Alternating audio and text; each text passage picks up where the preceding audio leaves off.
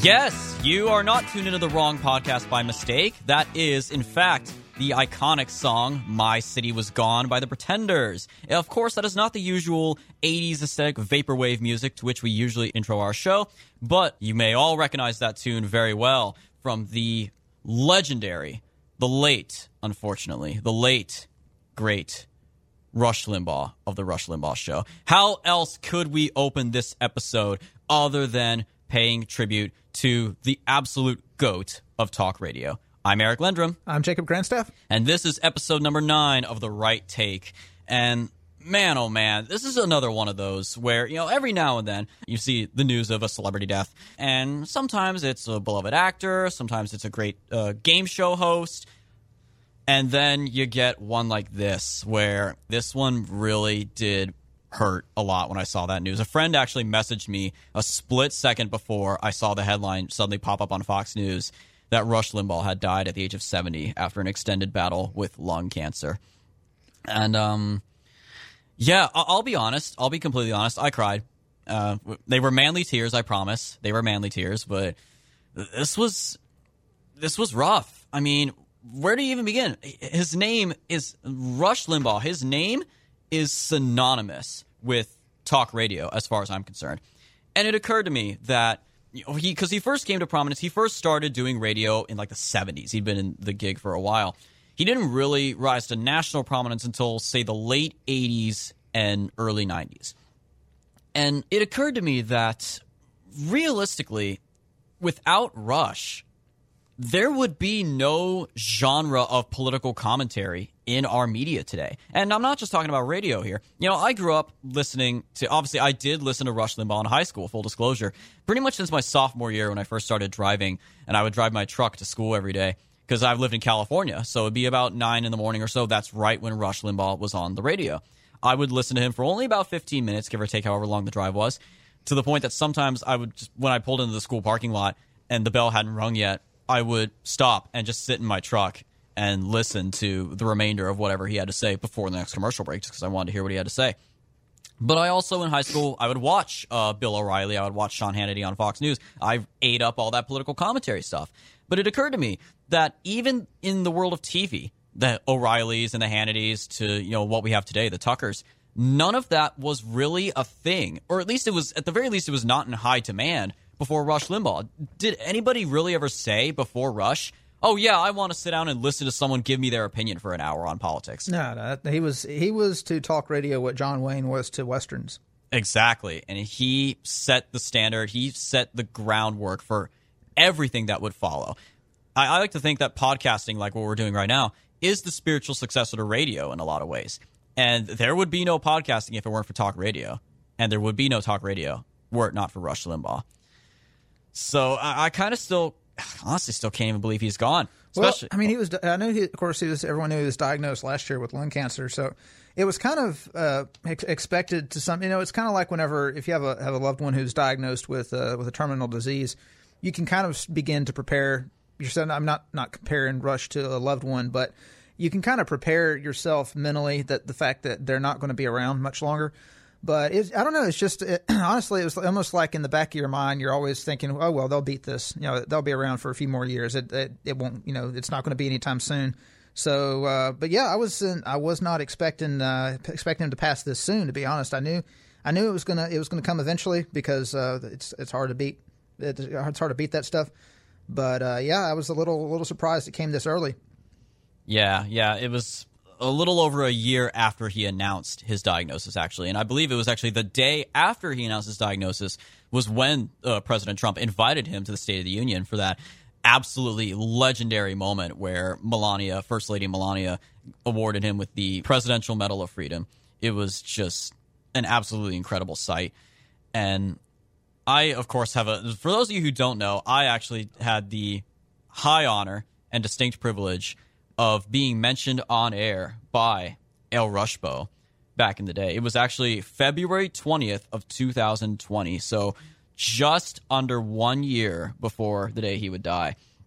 I had written an article for American Greatness, one of my daily news articles, about how then candidate, this is how long ago it was, a guy who was running for president at the time by the name of Michael Bloomberg, he was one of the 527 Democrats running for the nomination at the time, was being called out for apparently being dismissive of the trans agenda, the transgenderism nonsense, back when he was mayor, because he was a more moderate mayor of New York. And Rush talked about this on the air. I have the transcript here because, it's hard to come by the actual clips because, they're all archived and whatnot. But on his website, he would transcribe like every single segment. So he had this great nickname for Bloomberg. He called him Doomberg. And he starts off saying, well, everybody's jumping on Doomberg. Oh, by the way, I don't know if you know this or not. I don't know if you care. I just found out that Andrew, move him to the higher ground Yang, has been hired as commentator by CNN. Oh, you knew that? I didn't know that. Yeah, we're getting the money out of politics. Then he goes on to say, American Greatness has a piece. Eric Lendrum. Apparently, Bloomberg is being vetted. He's getting a media anal. He's getting a media anal exam that he's never had before. He's getting a media anal as though he is a Republican. You know why? Because he ran as a Republican to get elected mayor of New York. Apparently, more comments have emerged by Doomberg likely to create problems for him. The Daily Caller is reporting that Doomberg has been targeting transgender Americans.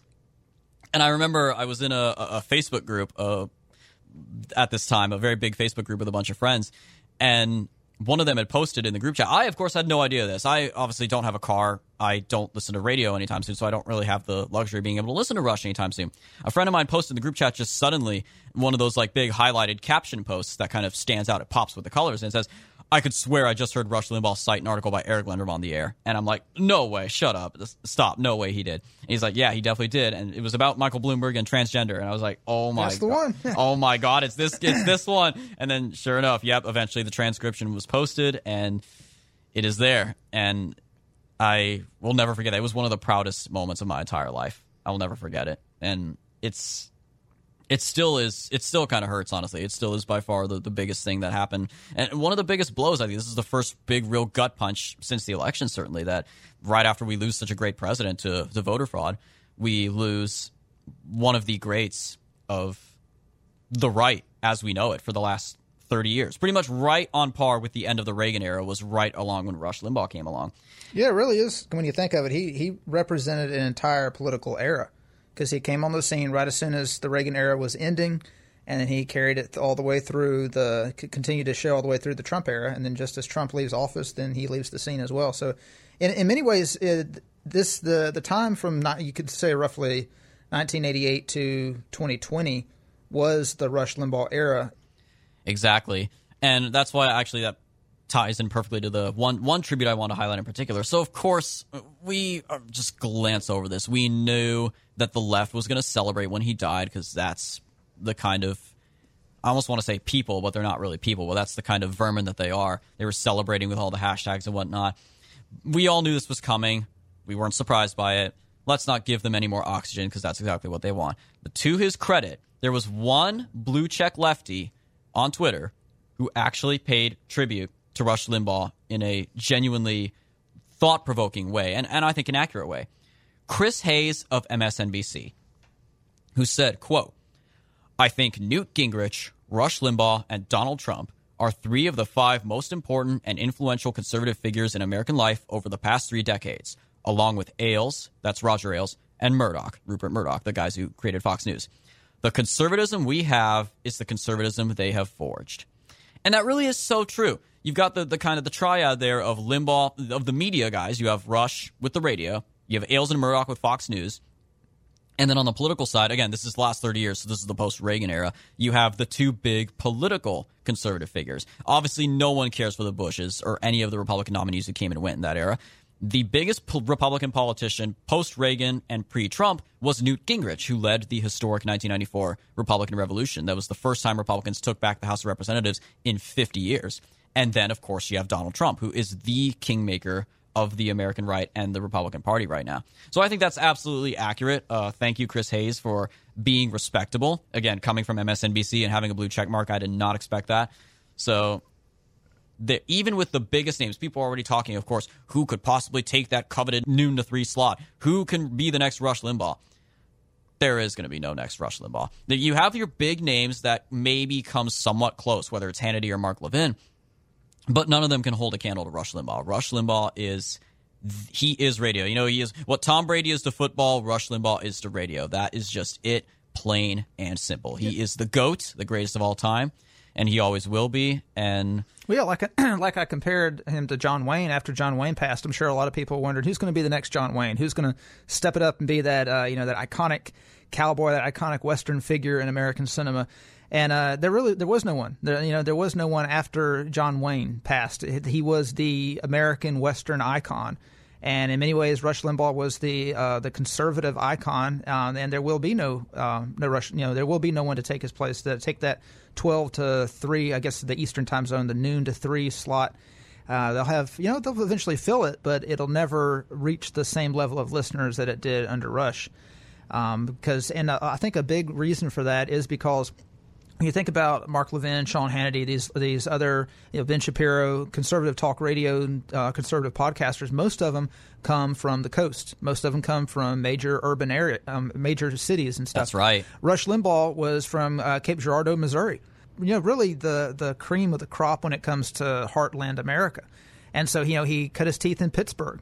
And this is the thing. This is really what set Rush Limbaugh apart. He came from Missouri. He got his career started in Pittsburgh, Pennsylvania, and so he, in many ways, knew how to relate to the people that were listening to him. Yeah. But Rush Limbaugh cared about the issues that we cared about, that Middle America, that Heartland America cared about. He was never an elitist, even when he became the most listened to radio host of all time for decades. He still never forgot who he was. And he never forgot what it means to be an American. Mm-hmm. Right. He was able to, and in many ways, he represented the exact opposite of what the news media represented. So, in a way, he was able to bring the news to Middle America, who had given up on the news. Because at the time in the 90s, and that was kind of when people in Middle America just kind of tuned out the news. They stopped reading the New York Times. Those that had ever read it, they stopped reading USA Today. They kind of turned away from all the coastal major legacy news outlets, and they kind of, they just kind of tuned out. And Rush Limbaugh was able to take that news, chop it up in language they understood, and present it to them. And the reason why, even if it was he could just read a news story without providing any commentary, and they would listen to him because, as opposed to, say, Tom Brokaw or someone from the coast, they could tell it was being delivered by someone who actually cared about them and not someone who was as detached as someone living in a foreign country. Yeah, he just had that special way that it was so unique, too, that he was so casual that it was special. He wasn't finely polished like a good political radio host. Like, when Mike Pence was a radio host, for example, he was very clean and polished. And he isn't screaming and getting loud like a Mark Levin does. When Mark Levin goes off, you know what I'm talking about. And not saying that's a bad thing, but he wasn't like that. But exactly. But Rush was just so casual, even to the point that I always loved this listening to him. When he likes to print off all of his articles, right, for show prep. He prints it off. He has the big printer in the office right there. You'll hear it whirring. And when he's flipping the pages, when he gets to the next page, he will stop talking, and you will literally hear the sound of him flipping the paper and the rustling of the paper in the microphone. I'm just like, I love it so much. He was just, God, I'm getting emotional again. It was so great. Rest in peace, Rush Limbaugh. We would not be here without you, and we will do whatever we can. We, on our humble little podcast here, will do what we can to carry on your legacy. So we have a great show for you guys today. There's a lot on this one, a lot of woke madness on this episode today. We will talk about why you should not drink Coca-Cola anymore. And no, it's not for health reasons. We will talk about how Biden is inadvertently kind of turning the left against itself when it comes to certain key issues, such as student loan debt. And, of course, we will talk about Cancun Cruz. We will talk about Ted Cruz's not so smart decision to go to Mexico in the midst of Texas going through an ice age. So, Jacob, you want to get us started on this one? Okay, so why we should give up Coca-Cola. I'm reading off of Newsweek. Coca-Cola, facing backlash, says, quote, "Be less white. Learning plan was about workplace inclusion." This was an internal whistleblower that leaked screenshots of diversity training materials. In the materials, it encourages staff to, quote, "try to be less white."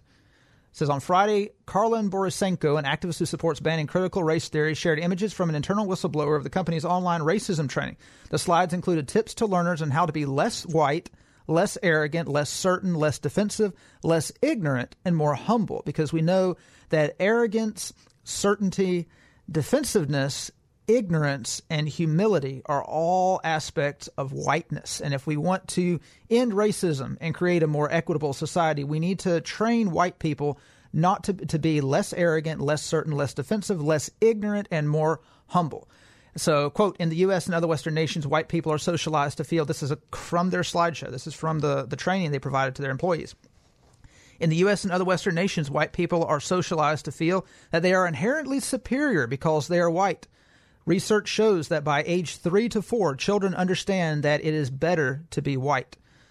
So Coke responded to this. It says a Coca-Cola spokesperson confirmed that the course is, quote, part of a learning plan to help build an inclusive workplace, but also noted that, quote, the video circulating on social media is from a publicly available LinkedIn Learning series and is not the focus of our company's curriculum. Now, the LinkedIn Learning series is from Robin DiAngelo's her critical race theory book, How to Be an Anti-Racist, and this is what Coca-Cola is taking their training from. All right, so the spokesperson goes on. Our Better Together global learning curriculum is part of a learning plan to help build an inclusive workplace. It is comprised of a number of short vignettes, each a few minutes long. The training includes access to LinkedIn Learning on a variety of topics, including on diversity, equity, and inclusion.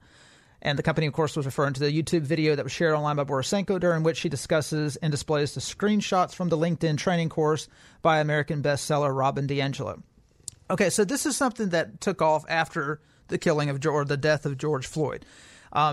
So these people, their organization was very impressive. As soon as after the riots took off, you had all these activist outlets. They immediately started putting out a very coordinated set of screenshots to Instagram influencers, to Facebook influencers, to major social media. Well, I don't know if you can call them basically Facebook activists, and they all started sharing these talking points.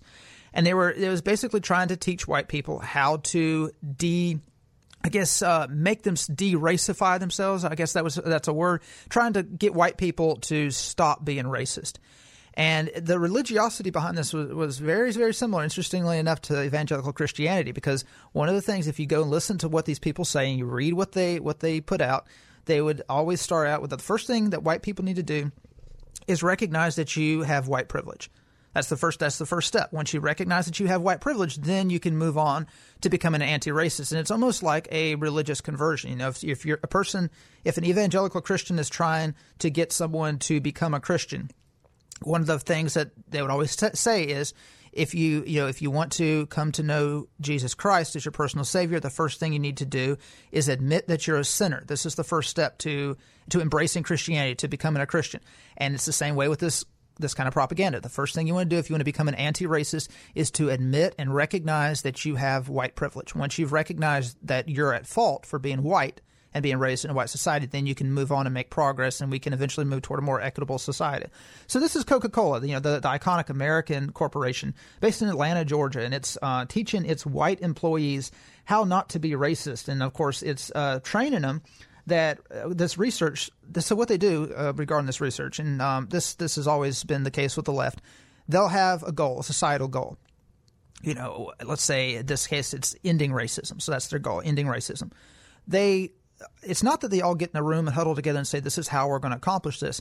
The professors who hold these views, they hold the same views, so they're able to coordinate by coming up with research that benefits the social activist, that the social activist can then draw on and say, oh, look, research shows that white people begin to become racist by age 3 to 4. By age 3 to 4, white children are already starting to see that they are superior to black people. That's allegedly that's what they're trying to show, and it's the same thing. Racist babies, right? Right, racist babies, and we saw the same kind of social research in the Brown v. Board of Education case that overturned racial segregation in schools back in 1954. So what they did is they used a study by a Swedish sociologist, and he put black children in a room and offered black dolls and white dolls, and said in a certain number of cases, and the majority of the time, these black children, these black babies, essentially toddlers, they'll reach and grab the white doll because he tried to allege this shows that society has inculcated black children to feel that white children are better, that being white is better, and that's why the black baby reaches for the white doll as opposed to the black doll. I seriously doubt that, but at the same time, it proves that this is just one more aspect of clown world. We're literally taking our advice or our recommendations on how to deal with such tough socio-cultural political issues from the experiences of babies. Correct. But there's since been numerous studies that debunk that. Like they would put a white baby in a room and offer them black dolls, white dolls. The white baby would reach and grab the black doll and play with the black doll. Children, they just want to play. They don't recognize this stuff. But if they're able to show, if the research, so-called research from the experts are able to show that by age 3 to 4, white children are starting to become racist, then in their minds, we have to recruit all of the corporations. We have to recruit all of academia, all of the institutions, the sports world. Every institution needs to get on board with deprogramming white people to help white people realize that by being white, by being raised in America, being white in America, they are inherently racist. That being white, to be white is to be racist.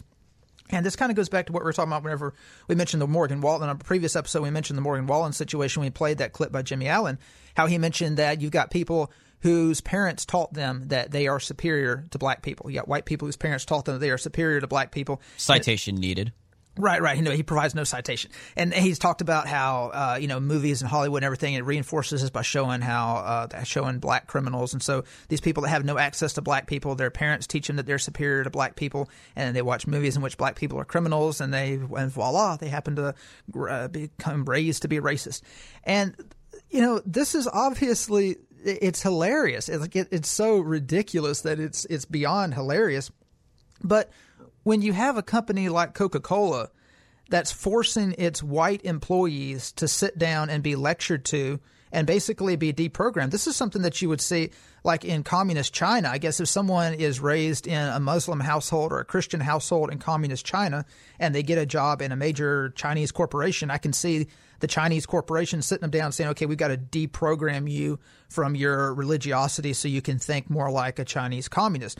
This is this kind of stuff. Like we haven't even had a communist revolution in this country, and we've already got the corporations are basically becoming the revolution themselves. So, yeah, I just I guess this means we're Team Pepsi now, right?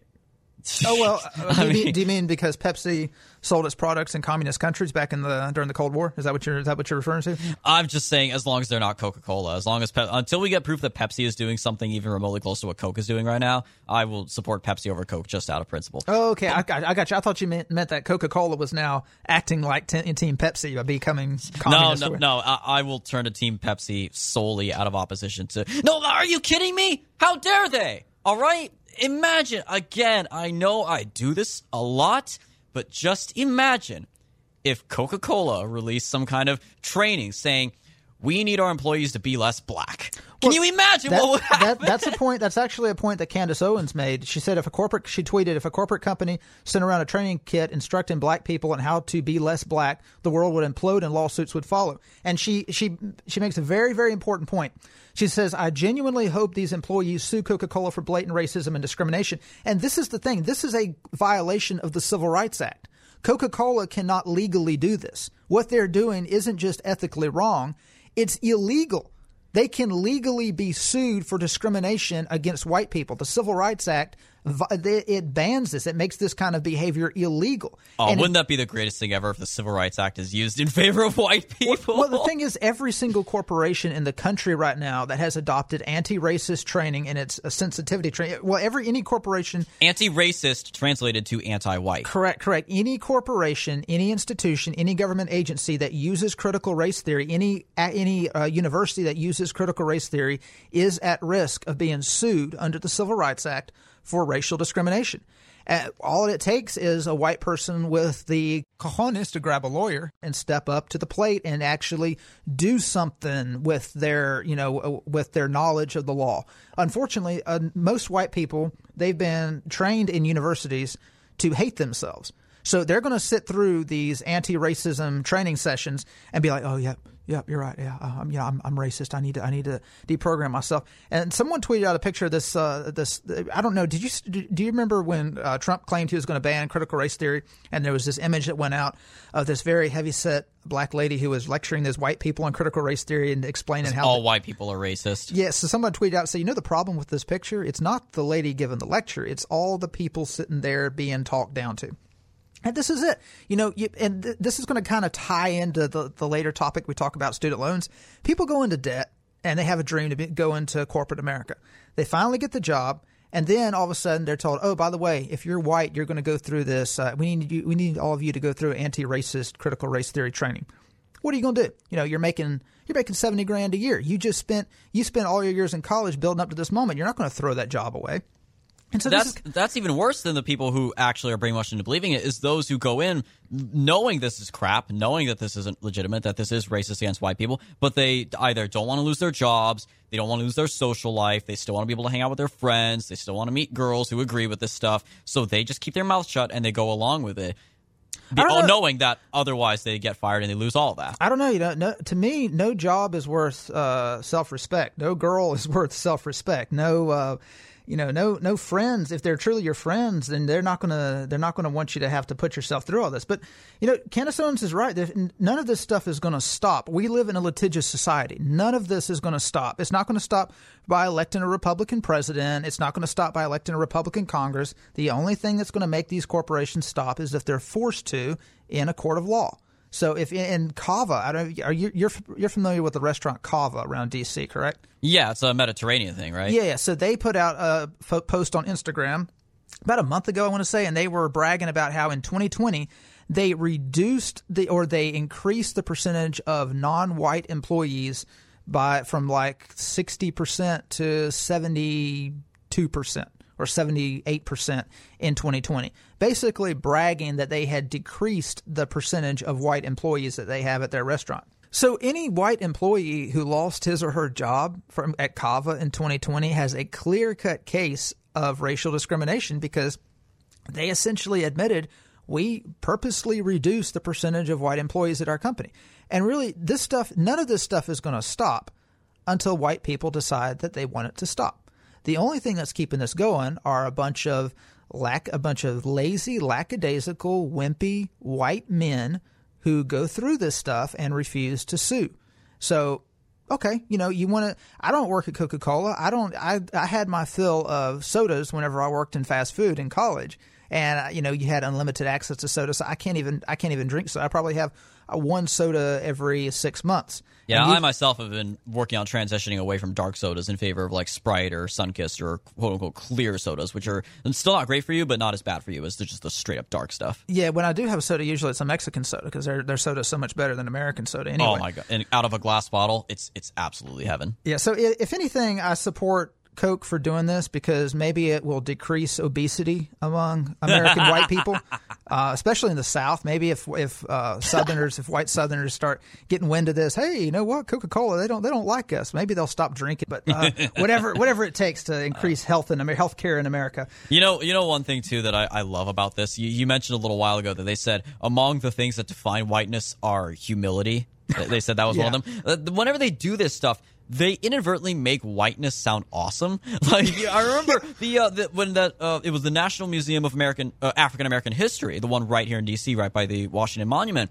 They put out that big illustrated, what do you call it? I guess you could call it propaganda. It was several different sheets, like pamphlets, advertising, here is whiteness and how we need to break it down. It was a multi-sheet thing, literally saying whiteness includes hard work, personal responsibility, family values, like literally just listing, hey, all this stuff that is conservatism or like traditional values, that's all just whiteness. Like Josh Hawley criticized them. He called them out. This was like early 2020 or maybe it was late 2019, I think. And Josh Hawley called them out to the point where they actually deleted it from their website and issued like a retraction and apology. But they bash whiteness saying, oh, whiteness are these good things like humility and personal responsibility and hard work. And I'm like, and you are implying that's a bad thing? Are you implying those are bad things?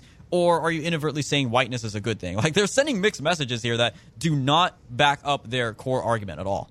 Well, I think the argument they're trying to make is that non-blacks apparently have stereotypes about black people, that they're not these things. I think that's the argument they're trying to make, and they're saying that instead of refuting the stereotypes, instead they're just going to take the easy way out and say, okay, well, if you are these things, then you're bad. I don't know. It's kind of hard to follow. They change their tactics every 2 months to just basically put their finger to the wind and see how they can make political gains. But I will say just one last thing on this story before we move on. I read the Newsweek article because Newsweek was the only non-right-leaning news source that covered this story, and I've noticed a pattern during the Hunter Biden scandal.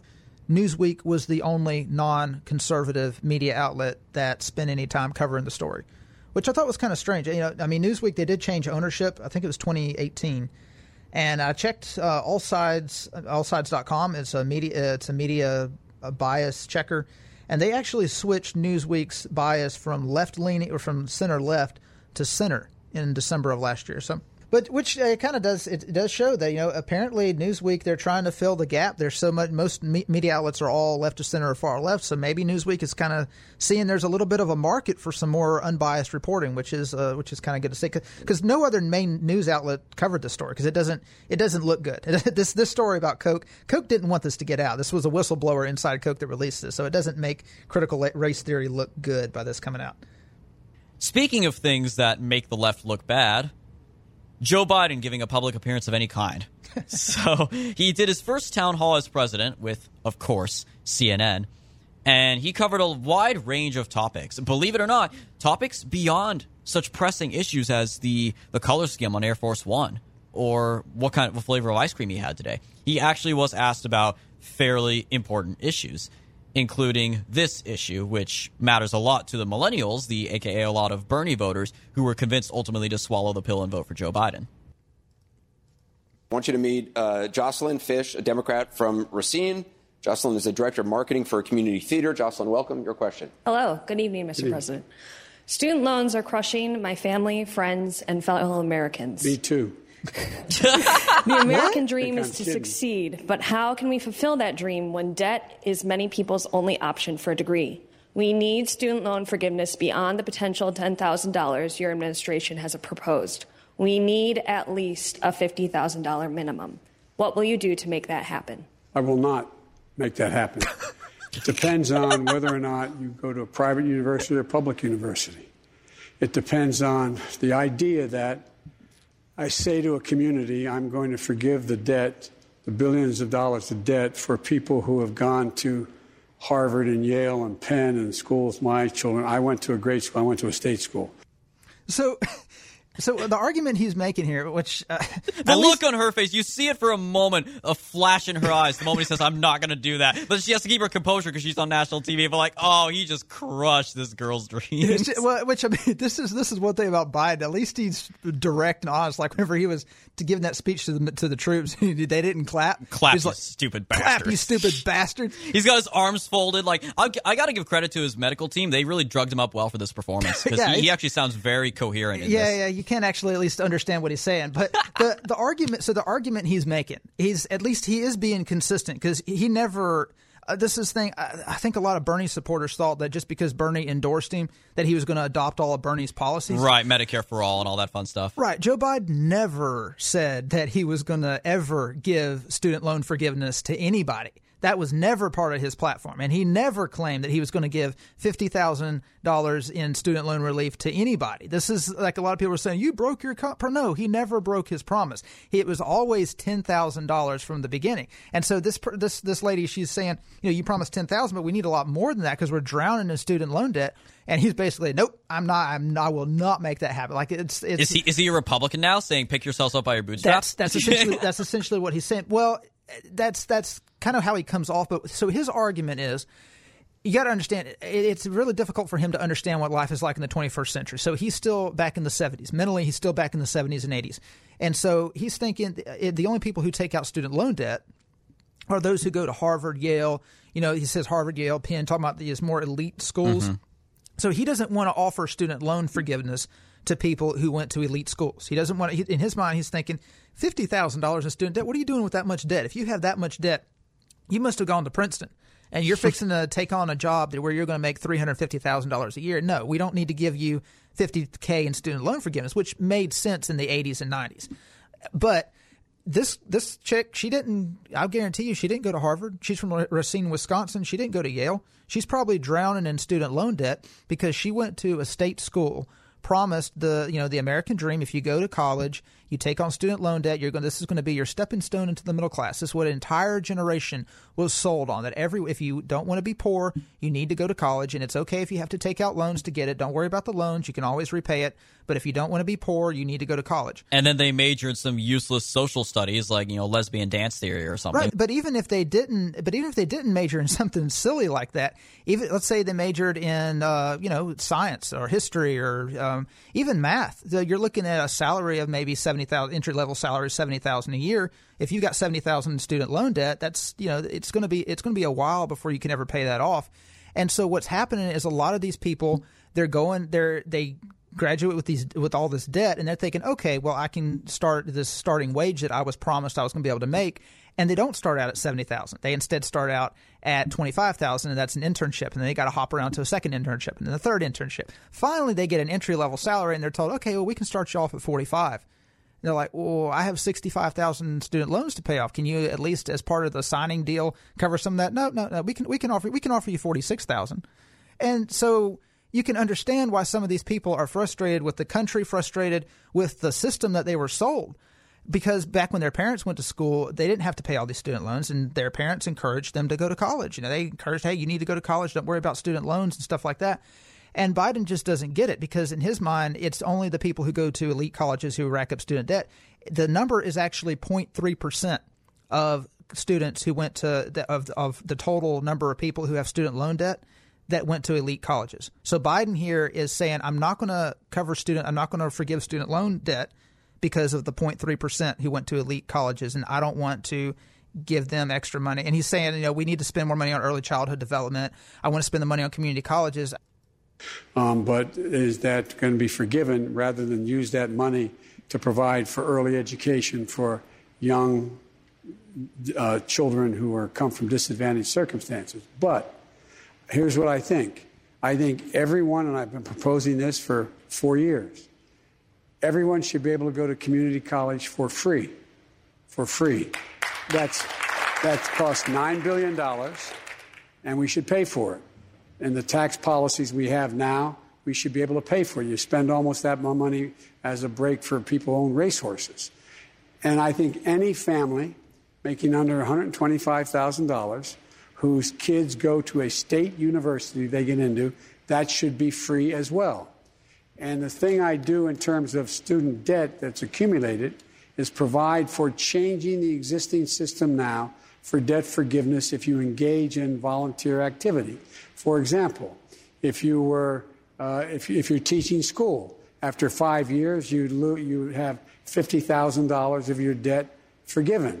If you worked in a battered women's shelter, if you worked and so on, so you'll be able to forgive debt. Thirdly, I'm going to change the position that we have now to allow for debt forgiveness because it's so hard to calculate, whereby you can now, depending on how much you make and what program you saw, you can work off that debt by the activity you have, and you cannot be charged more than X% of your take-home pay so that it doesn't affect your ability to buy a car, own a home, etc. Each of my children graduated from school. I mortgaged the house. I was listed as the poorest man in Congress for, not a joke, for over 30 years. And trying to sound relatable. But I was able to borrow. I bought a home I spent a lot of time working on, and I was able to sell it for some profit. But my oldest son graduated after undergraduate and graduate school with $136,000 in debt after working 30 hours a week during school. My other son went to Georgetown and Yale Law School, graduated $142,000 in debt. Okay, so that's obviously referring to Hunter, right? Yeah, the one who went to Georgetown and Yale Law School. I imagine that that sweet gig he got at that Ukrainian energy company was more than enough to pay off his student loan right. debt. That's the thing. He's trying to sound relatable. He's trying to make it sound like, hey, my kids have been through the same thing too. They all had over $100,000 in student loan debt.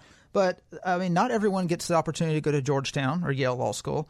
And so his kids are in the 0.3% of those who had student loan debt after going to an Ivy League. Of the total pool of student loan borrowers who went to an Ivy League school. When you talk about anti-relatable, not everybody has a dad who's a senator, for crying out loud. Right, and Hunter. So Hunter's first job was at the bank holding company MBNA, which was a major contributor to his father's political campaigns. That was his first job, and of course, it only gets better. Of course, it was. It only gets better from there. I mean, his resume working at this bank holding company that gave him the know-how in the energy sector. So he was able to go take a nice, sweet gig over on the board of a Ukraine energy company. He was on Burisma. Burisma. But in China also, he made $10 million from his investments in China. So, it'd be nice if we all had a dad who was a senator that could get us a sweet gig working on the board of an energy company, even if we don't know anything about energy. But, that's not our situation. And also, another thing he talks about, he says, I'd prefer to use the money for early childhood development, early childhood education, free community college, and all this stuff. The thing, it's like he takes the attitude that there's only a certain amount of money that the federal government has. We're not allowed to spread it around. But the thing about student loan debt is this loan debt is not held by banks. The federal government doesn't have to pay anything back. The federal government is owed the money. If the federal government wiped out all student loans tomorrow, with public student loans, with the stroke of a pen, the federal government would not owe one single penny. The taxpayer, when people talk about, well, the taxpayers will be on the hook for this. No, the taxpayers aren't on the hook for anything. All that happens is the Treasury Department doesn't get paid those student loans that are due. So you just wipe out the student loan debt. The banks aren't owed anything.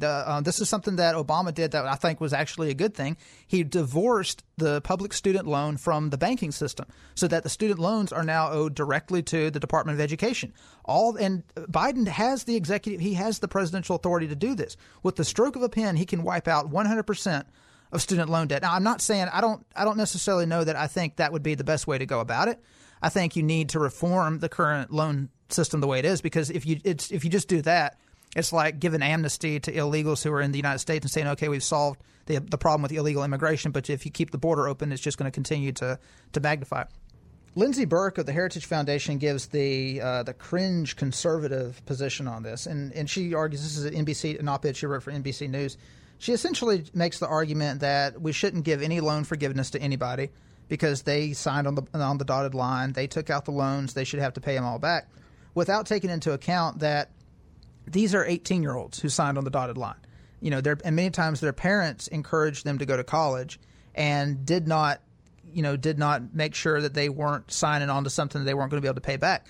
If you eliminate, and the article actually makes it points out studies that have shown that the reason why the cost of college education has gone up so much is because of the federal government being involved in loans. If you took the federal government out of the loan business, completely eliminated the federal government from student loans, in order to go to college, students would either have to pay out of pocket, they would have to get scholarships, or a family member would have to co-sign for them for a private loan from a bank. That would be the only way that anyone could afford college. If they did that, universities would not be able to charge what they're charging now. Because one of the big arguments that people are making is, okay, well, yeah, we need loan forgiveness, but that doesn't really address the main problem, which is the cost of tuition. So if you want to affect the cost of tuition, you want to bring the cost of tuition down to levels that it was back when Joe Biden was a student relative to the Consumer Price Index. The only way to do that is to completely remove the federal government from education. Biden is talking about giving free community college. He's talking about doubling the Pell Grant. He's talking about making college at public universities free for anyone making under $125,000 a year. That is only going to cause the cost of tuition to skyrocket even more, because universities are driven by incentives. If they know that the federal government is doling out loans to students, they know the federal government is giving Pell Grants to students, they're going to raise the cost of tuition because they know that students have it to pay. So this is something that this Heritage Foundation lady, Lindsay Burke, actually gets right. But she doesn't address the main problem, which is the stagnation that so many millennials are facing today. And this is a broader problem with the Republican Party. This lady should not be a Democrat. She should be a Republican. She's obviously educated. She's got a job. She looks like she's probably about 35 years old. I don't know if she's got a family or not, but she obviously wants to improve herself and move into the middle class. The only reason why she's a Democrat, I guarantee you, is because she looks at the Republican Party and says, why should I vote for them? And this is something that Republicans can't seem to understand, that voting for millennials is transactional. A millennial is not going to give you their vote if you're not going to offer them anything in return. So she looks at Biden and she's like, okay, she's disappointed. Biden isn't going to help her out. But what is the alternative? What exactly are Republicans going to offer her that Joe Biden is not? And if you say, the argument that most Republicans would make is, okay, well, you took out the loans, you pay it back. Okay, well, you can make that argument if you want. She's not going to vote for you. You're going to lose her vote. So if you lose elections, then don't wonder why you lost elections. You basically told a huge segment of an entire generation to go screw off, that you're not going to provide them with any relief. Because understand, this is a problem of government. Government offered these loans to people. Imagine if the government decided they want to increase housing ownership. And so they built a bunch of houses, and they offered people loans regardless of their ability to repay those loans, to pay for mortgages. And then these people, they don't have jobs, they don't have skills. They take out the loans to buy these houses. They get in the house, and they can't pay the loans back. And so now they're in debt for the rest of their life. To take the attitude as, well, you signed on the dotted line. Nobody forced you to take out those loans. You got to pay it back. That doesn't take into account that the government basically conned them into taking out those loans by promising them the keys to the middle class when there is no middle class to enter into because the government helped destroy the middle class. So this is something that Republicans are going to have to figure out, have to address. They're going to have to offer something to these people who own student loans, and they're going to need to reform the education system in America if they expect to win in 2024. And speaking of things that Republicans could do a lot better in terms of future outreach to their voters, or at the very least not pissing off their voters, like Teddy the Zodiac Killer, Cancun Cruz. I've got thoughts about this one, Jacob. So for those of you who didn't know, Texas is kind of going through an ice age right now. I guess all that Green New Deal energy sources like wind turbines and whatnot kind of froze in the cold weather, which means a lot of Texans don't have their power right now. They don't have heat. They don't have electricity. And so what does Senator Ted Cruz of Texas decide to do? Cancun sounds pretty nice this time of year, I suppose. Cancun Cruz. Cancun Cruz went on a Cancun cruise, or was going to, until he was photographed at the airport leaving with his family with great big, very heavily packed luggage. So he's been blasted for this just all over the place, and I think rightfully so. And he issued an apology. He said, in hindsight, I probably shouldn't have done that. And I'm seeing a lot of mixed reactions on the right as to whether or not this is actually a big deal or if people are blowing this out of proportions. I think the short answer is this a big deal? No. Is this itself a big deal? No. But the fallout from it and the discussion that needs to be had as a result of this is, first off, he's a senator, okay? When you're a member of Congress, you don't have control over anything. You're not an executive. You're not a governor, and you're not a president. So, no, there's nothing Cruz himself can do to switch the power back on in Texas. That's not part of his jurisdiction. That's not part of his authority. But this shows a double whammy of poor judgment on his part. That, A, he saw this as proper to do, that he would not, even imagining that he wouldn't get caught. That's problem number one. Problem number two, apparently not comprehending that if he did get caught, this would look really bad. And three, once he did get caught, he apologized. At that point, when you get caught, you might as well just double down and not apologize. Like Matt Gaetz said. Matt Gaetz tweeted, Ted Cruz should not have apologized. Yeah. And that's true. And did Trump ever once apologize for golfing? Of course not. This, to me, is important because this is proof that Ted Cruz has no position being a national leader in the party going forward. And this is only because a lot of people look to him as a possible frontrunner for the 2024 nomination for the Republican Party in the event that President Trump does not run again. So just one example of this, Breitbart had an article with a poll showing that when Trump is taken out of the equation, 21% of primary voters would go for Mike Pence, former vice president, and 10% would then go for Ted Cruz, followed by 8% for Florida Governor Ron DeSantis and another 8% for Donald Trump Jr.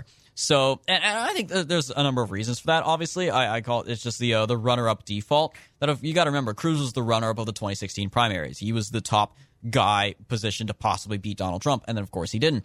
That's just kind of a default thing in American electoral politics, especially in recent years. What people don't remember is that in the year 2000, when George W. Bush won the nomination, the runner-up for that year was a fellow by the name of John McCain, who then 8 years later went on to be the Republican nominee. And you know who the runner-up of the 2008 Republican primaries was? Mitt Romney. So then 4 years later, Mitt Romney. So it's just kind of a continuing cycle. That for that reason alone, Cruz is seen as kind of a default top-tier choice. And I think this is the proof that he should not be considered anything remotely close to a national leader for the party, even in the post-Trump era, even if Trump never runs again. Because, A, he obviously doesn't understand optics. Optics is so important. It's so important, folks. And he just doesn't get it. But this opens the door, I think, to discussion on a lot of issues with Ted Cruz beyond the optics. Even if this Cancun thing never happened, they would have found something else, some other bad PR stunt to criticize him for. But I digress. We were talking, Jacob, and you and I were talking about this offline the other day. What is Ted Cruz's brand of politics? I think, if nothing else, he is just a very shoddy attempt at blending the Tea Party with the Make America Great Again, America First Donald Trump movement. Because, of course, he wasn't elected in 2010 as part of the Tea Party wave. He was elected 2 years later in 2012. But he was a big Tea Party guy. He was seen as kind of the guy who spearheaded the 2013 government shutdown, the showdown between House Republicans and Obama. And obviously, he was very anti-Trump up until Trump became president, which is that's how funny how that works for a lot of guys. But he then became a big supporter of President Trump. And even after President Trump left office, he still has been mostly supportive of him.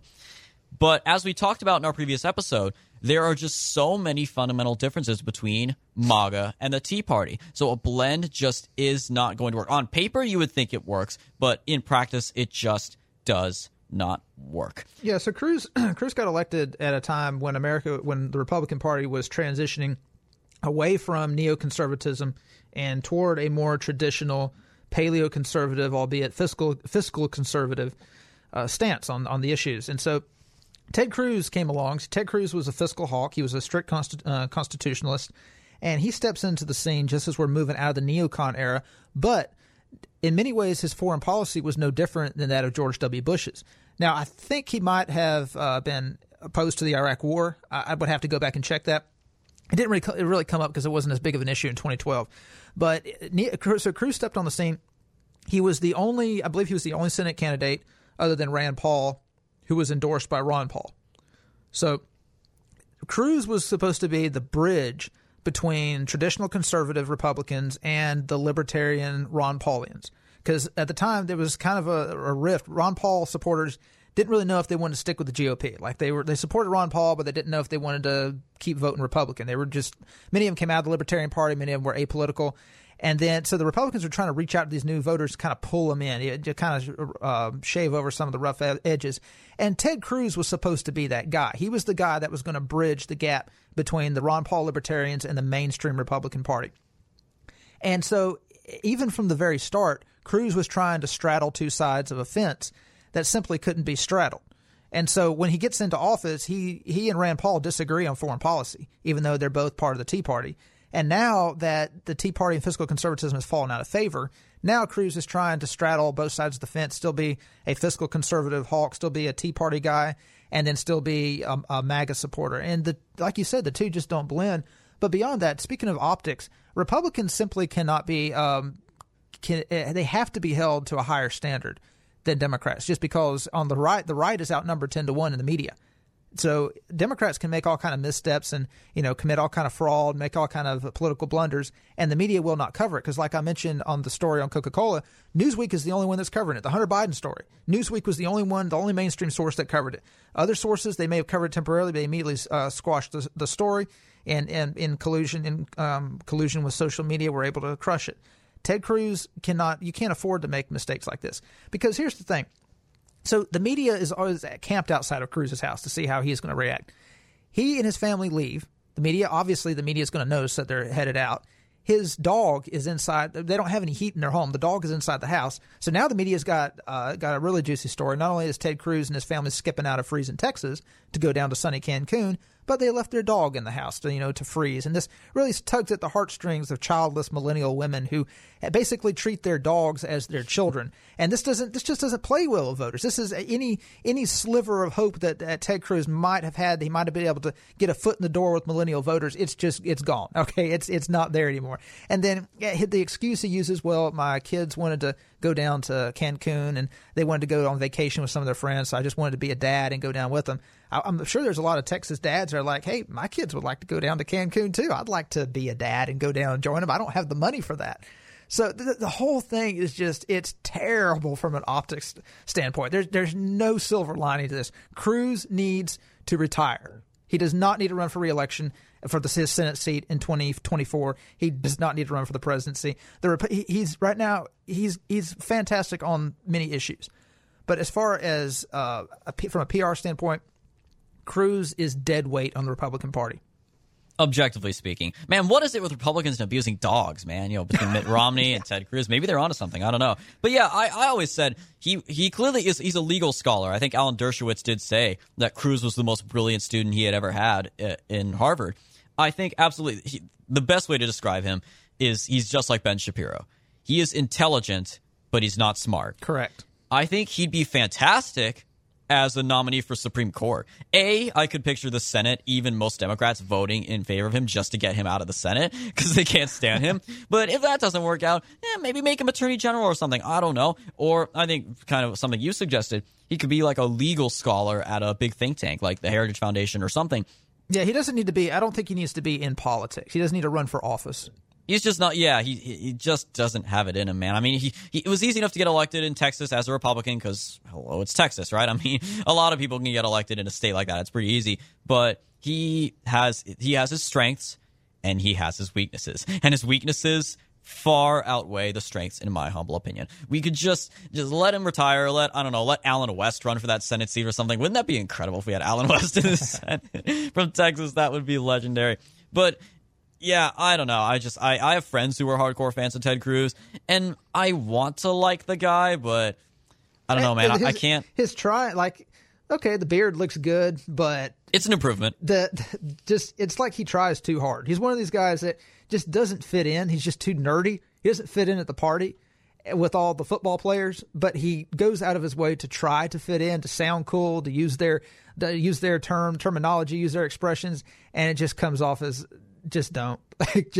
Sorry, Ted. Just don't. You're making things worse. Yeah. Even most Republicans in the Senate don't like him, from what I understand. Like he has his BFFs that are Mike Lee from Utah and Rand Paul. Because he has no filter. Exactly. He has no filter, and very few who will join him in this kind of quasi-libertarian group, along with, of course, Rand Paul. But the funny thing is, Rand Paul, as adjacent as he is to Mike Lee and Ted Cruz, who are kind of outcasts socially in the Senate, Rand Paul still is really good friends with Mitch McConnell, and he gets along well with him. And that could, of course, just be because by virtue of the fact they're from the same state, so that's just going to be natural. But it proves that Rand Paul, as awkward as people joke about him being, he's better at working people than Ted Cruz is, which really says a lot when Rand Paul has better social skills than you. I'm sorry, Ted. I'm sorry, but that's just enough. You know, to make optics worse, while Ted Cruz was headed to Cancun, you know what Beto O'Rourke was doing? What was Beto O'Rourke doing? He was distributing supplies to Texans. Like he was working with volunteers to go around and a total photo op, obviously. Oh, of course, a total photo op, but it works. And you know what AOC was doing? Well, she was raising $2 million to help struggling Texans. And she went down to Texas. I believe she went down to Texas herself and helped down to Houston and helped struggling Texans who were freezing in the cold weather, providing food, providing warmth and everything. And a photo op, obviously. But at the end of the day, in politics, photo ops are how you win elections, or how you win hearts and minds. And you got to understand, there's a lot of apolitical people out there that don't know anything about politics, and they see their senator, who was a Republican, going down to Cancun. They see the Democrat that he beat out in the freezing snow helping people. It's just it's optics. A lot of this is an optics war, and the media already paints Republicans and people on the right as being heartless. They don't care about people, and then it's just no. Cruz needs to be done. He doesn't need to run for re-election. He needs to go work in a think tank. He needs to go contribute to the intellectual side of the right, not the political side. Yeah, and maybe Ted Cruz isn't that intelligent after all, because, if I was a serial killer, if I was one of the most infamous serial killers in American history, the last thing I would do is run for Senate where everybody can see my face and know my name. For those of you who don't remember, this was an absolutely hysterical meme from the 2016 campaign where a bunch of Redditors, I think it was either Reddit or 4chan or one of those, started this joke that Ted Cruz is secretly the Zodiac killer, even though he was born after the last Zodiac murder took place. But it was done ostensibly for the purpose of conveying how unlikable Ted Cruz was and how people just do not trust him and they find him to be just shady.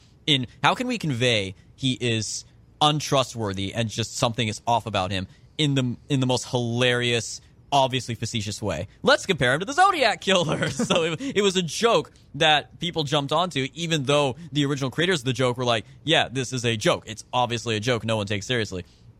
But yeah, I do think that's one thing I like about Cruz. He has poked fun at the joke himself. He has jokingly said, like, oh, for Halloween, I'm going as myself. And he showed a picture of the Zodiac sign or something. Like, he's able to poke fun at it. So I can respect that much, that he's got a certain level of self-awareness, but obviously not enough. Yeah, not enough. If this is what sinks him, then so be it. It'll clear the path open a little bit more for the actual front runners we need, like Ron DeSantis, Josh Hawley, maybe Donald Trump Jr. Who knows? Unfortunately, that is all the time we have left for this episode, everybody. So hope you guys enjoyed it.